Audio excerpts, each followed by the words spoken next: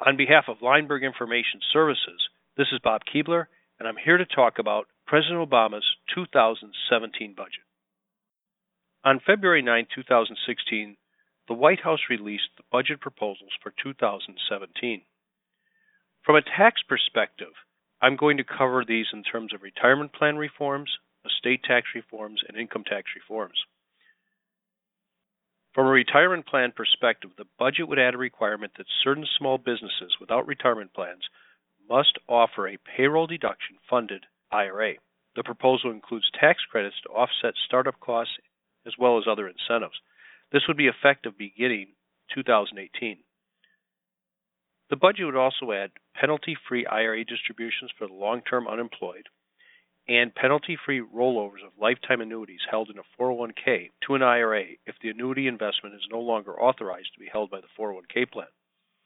Further, the budget would add an exemption from RMD's additional Roth IRA contributions after age 70.5.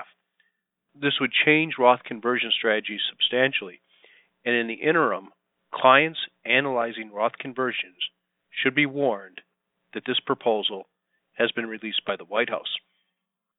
The budget would also add a 60-day rollover for inherited IRAs. This would allow individuals transferring inherited IRAs between brokerage firms to actually take physical possession of the cash and have 60 days to roll it back into an IRA. The budget would expand the number of part-time employees which must be eligible to participate in the company 401k. Companies with newly covered employees would receive non-discrimination testing relief.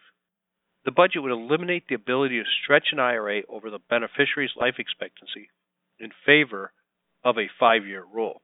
This proposal has been discussed before and would have a devastating effect on the transfer of wealth between large IRA holders and their families. The budget would eliminate the ability of a taxpayer to continue to contribute to retirement accounts after accruing an excessive amount. This limit would be determined actuarially and change annually based upon interest rates. However, the initial limit would be approximately $3.4 million at 70.5. This limit would go down, however, as a person grew older. The budget would eliminate Roth conversions of after-tax dollars to IRAs.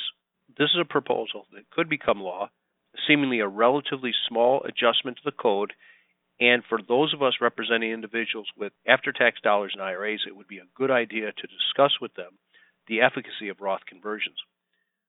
We would also eliminate the exclusion for net unrealized appreciation for taxpayers who have not obtained age 50 as of December 31, 2016. The budget proposals would also impact upper income taxpayers. The budget would add a limitation on the benefit of certain exclusions and deductions to 28 cents on the dollar. For example, for a wealthier individual, if currently their mortgage deduction yields a 39.6% benefit, the new deduction would only add a 28% benefit. This would include itemized deductions. Municipal bond interest would now be taxed to the extent of the difference from 28 to 39.6%. Health insurance benefits would no longer be excluded. Further, the budget would add a Buffett-style minimum tax called the fair tax, equal to 30% of AGI. This would start to phase in linearly, beginning at an AGI of $1 million and would be fully phased in at $2 million.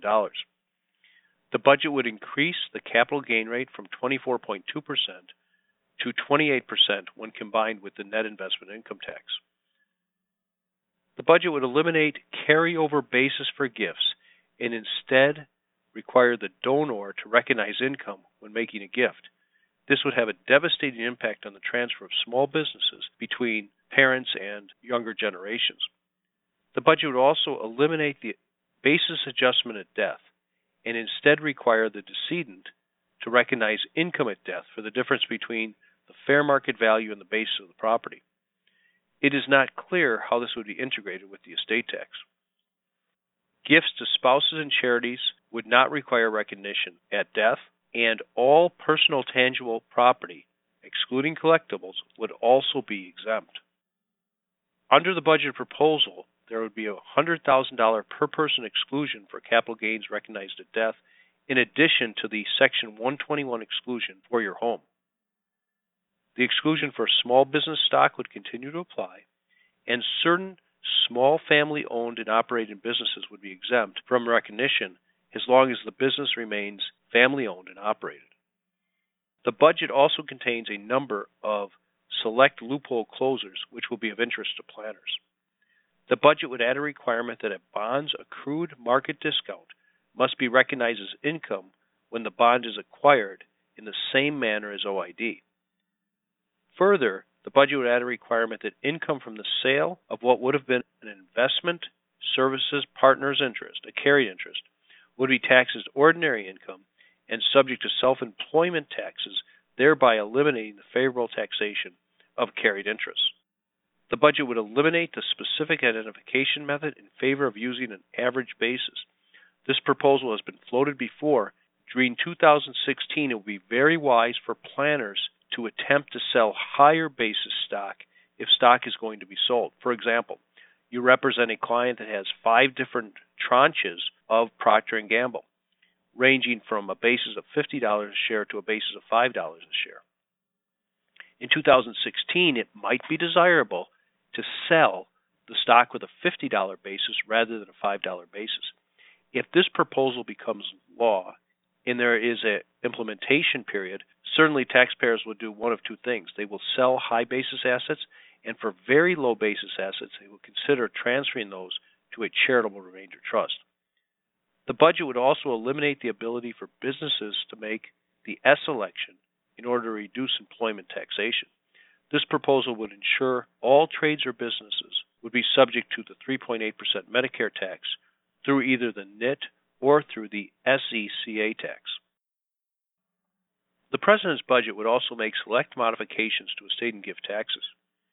The budget would restore the estate, GST, and gift taxes to 2009 levels, a 45% rate, a $3.5 million exemption, and a $1 million gift tax exemption. Planners will be wise to modify the progress made on some of these proposals in that we may have a short window of opportunity to use the larger $5 million gift tax exemption. These thresholds would not be indexed for inflation. Gifts made during the current higher exemption would be grandfathered. Portability of the estate tax exemption would be retained, provided taxpayers file returns. The budget would expand the basis consistency requirements for transfer and income tax to include property qualifying for the estate tax marital deduction and property transferred by gifts. The budget would require these to be reported in a similar manner to Form 8971. The budget proposal would add limitations to the structure of grants. This would include a minimum term of 10 years, a maximum term of the life expectancy of the annuitant plus 10 years, a remainder interest with a minimal value to the greater of 25% of the assets contributed or $500,000. This would basically end grants as we know them today. You would not be able to decrease the annuity, and there would be no tax-free exchanges in and out of grants. The budget proposals would also provide a limitation on the duration of the GST exemption. The proposal requires any GST exemption allocated to a trust would terminate at the 90th anniversary of the trust. Basically, what would happen is at the 90th anniversary, the trust would go from an inclusion ratio of 0 to an inclusion ratio of 1. This provision would apply to trusts created after enactment and the portion of pre-existing trusts attributable to additions made after enactment. The budget would eliminate HEATs by clarifying the definition of transfers excluded from the generation skipping transfer tax under Section 2611B1. Basically, the HEAT trust has been used to allow taxpayers to transfer funds for education and medical expenses from GST non-exempt trusts. The proposal would eliminate the efficacy of IDGET sales. Any transaction sold to a grantor trust in a transaction disregarded for income tax purposes would be included in the grantor's gross estate. Moreover, if a trust ceases to be a grantor trust during the grantor's lifetime, the amount sold would be treated as a gift. The budget proposal would simplify the annual exclusion gifting regime to trusts by eliminating the present interest requirement up to $50,000. In other words, you would only be able to transfer $50,000 into a crummy trust. This would not impact direct gifts to family members. For example, if grandmother had 15 grandchildren, she could put $50,000 in a crummy trust for them and still have remaining annual exclusion for direct gifts. The budget also provides a number of middle-class reforms. The Earned Income Credit would be expanded along with the Child Care Credit and the American Opportunity Tax Credit. The budget would eliminate the Lifelong Learning Credit for college and would eliminate the student loan interest deduction for new borrowers. These proposals would provide an exclusion for the discharge of Department of Education student loan debt and a second earner credit to encourage the second lower earning spouse to work. The budget would also extend the exclusion for the discharge of primary residence indebtedness to the end of 2017. On behalf of Lineberg Information Services, this has been Bob Keebler, and thank you for joining us today.